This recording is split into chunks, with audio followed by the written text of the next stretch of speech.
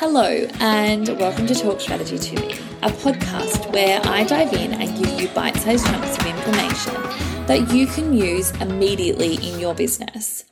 Now, part of the reason why this podcast even exists is because I want to help as many people as possible.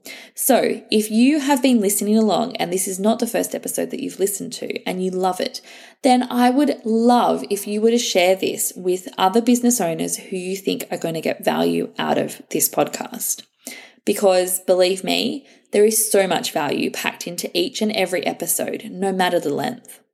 Now, let's dive into influencer marketing. So, I don't know about you, but particularly if you are an e-commerce based business, this is definitely something that you need to be thinking of and be aware of.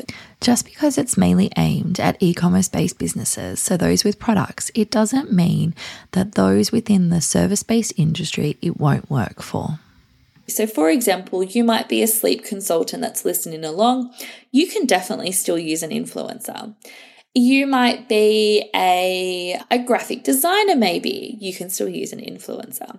So think about how you can use them in a really strategic way to get what you want and what you need out of it. Now, when it does come to choosing an influencer, it can be super tricky because they might have on paper this amazing follower list. And you might be thinking, wow, they've got almost 20,000 followers. I need them. Look, here's the thing. Followers are great, but the more followers that you have, the engagement will drop. So that's something definitely to keep in mind.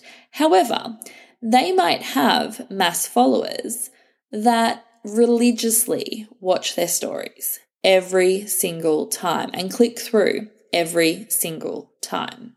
One of the biggest things that I want you to really think about if you're choosing to try and find an influencer to work with is look at their engagement. So you can definitely use a free platform to find out their engagement rate. So that looks at their comments and their likes compared to how many followers they've got. You can definitely use a platform like that to try and figure out their engagement rate. However, you can also just jump on the website and type in their username into Instagram and have a look at how many comments they're getting and how many likes they're getting on their post. Now, I know that it's not showing you their shares and the saves, and it's not showing you anything further for their reels and stuff that they put out, but it can give you a really good idea of which type of posts do seem to perform better for them. And then the other thing that I really encourage you to do is to start looking at their comments, open up a few in the few different browser tabs and have a look if it's always the same people commenting and the type of comments that are being left. Are they simple comments like, oh my God, babe, you look amazing, or that dress looks fantastic on you? Things like that. They're probably in an engagement pod where it's just they share their post and everyone goes and comments on it. They're not genuine comments and they're not genuine followers. So that's definitely something to think about. That's not a hard and fast rule though, because I know myself, sometimes I'll just comment like really random short comments on posts as well. So take it with a grain of salt, but that is something that I always tend to look at. And then I also tend to go to that person's platform and see if the same or similar comments are being left from the same people as well. That's my probably biggest tip when it comes to engagement. The other thing would be to look at their style. They're not going to change their style to suit your needs. So you need to find a content creator that suits your exact styling needs. So you're not going to choose someone who does really dark, and I don't know photography very well and I'm super sorry, but you don't want to do someone that does like light and bright or dark and gloomy if that's not your vibe. Like if you're going for like a boho vibe, you're going to want someone who has lots of neutrals in their home, not bright pops of pink everywhere. Does that make sense? I think it makes sense. But basically you want to make sure that you find a content creator that definitely matches your style and is going to really suit the needs. That way when you do share their content to your feed, it's not going to stand out like a sore thumb. And then the other thing that you do want to look at is having a look through their feed and seeing how many sponsored or ads appear in their feed. So is it like one every second post, or is it one every 9 posts? Have a look at that And then also have a look at the type of engagement that happens on those posts as well, in particular, solely focusing on those posts. And finally, the other thing that I always suggest to do if you're looking at an influencer to work with is ask to see their stats. So ask to see where majority of their audience live. That's the biggest one. Ask to see the stats for that specific post. So like, for example, you want to see the stats for a specific sponsored post, mainly because we want to see what actually has resulted from that post for that client. So you might want to look at the profile visits, and you're going to want to look at the engagement, and you're going to want to look at the three main things: the reach, the engagement, and the profile visits, and see how they performed. The other thing is if they are doing stories that have links in them, particularly when they're sponsored, we want to know how many link clicks are happening. So these are all really, really simple things to ask for, and really, really simple things for them to give you.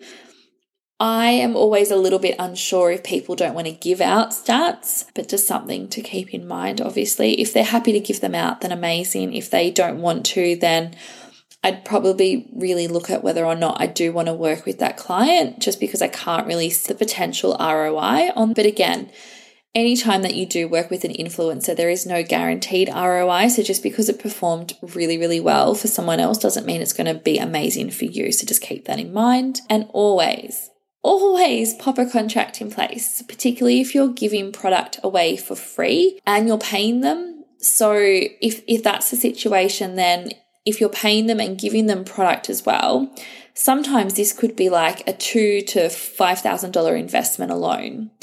And if that's the case, then the contract in place needs to have like a little clause in there that if they don't deliver, there will be they might be charged for the product, particularly if it's a really expensive product, something like that. So if they don't deliver what's required by X date, then they need to refund X amount of dollars or something like that. So they're the type of things that I definitely put in a contract. However, I also highly, highly, highly suggest that you get an influencer contract done up for you. I think Found Legal have one, and if you use the code Socially Graceful, I don't think there's a 20 on the end. I can't remember. I'll double check and put it in the show notes.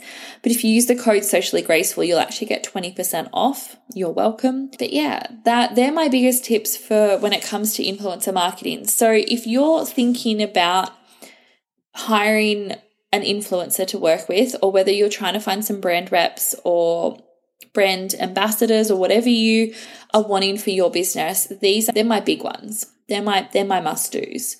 But to get you even to that point where you start looking and diving into their engagement, their style, how their ROI on sponsored posts and all that kind of stuff, you need to get a list. There's an amazing Facebook group called Australian Brand Reps, and I actually love using this platform and find that I do get quite a number of good leads from here. Otherwise, there's definitely some big names out there that we all know of.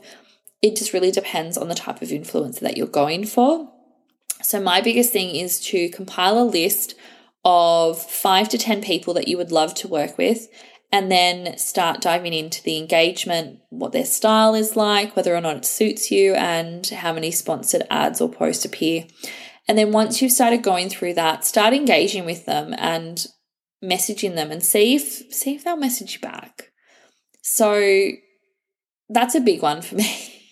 I always like it when they actually reply back to me and not just give me a love heart. So something to think about. But that's just me as a person when I'm trying to find an influencer. I want someone that's going to be warm and friendly, because that's the vibe that I'm always going for with clients. But yeah, so my action step would be complete a list of between 5 to 10 influencers, content creators, brand reps, brand ambassadors, etc. that you want to work with. And then start looking at their engagement, their style, and their sponsored ads. And hopefully it will help you in your decision making, because obviously I know that you probably can't hire all 10. You probably might not even be able to hire 5. It might just be that you can hire 1 or 2 to begin with. So definitely think about that. And yeah, I hope that helps if you are on the hunt for an influencer for your business. Now, as always, if you liked today's episode, then be sure to follow along for more, because I deliver content on a weekly basis. Every Tuesday, I drop into your ears, and you never want to miss any of them, because they are amazing bite-sized chunks of information that you can use instantly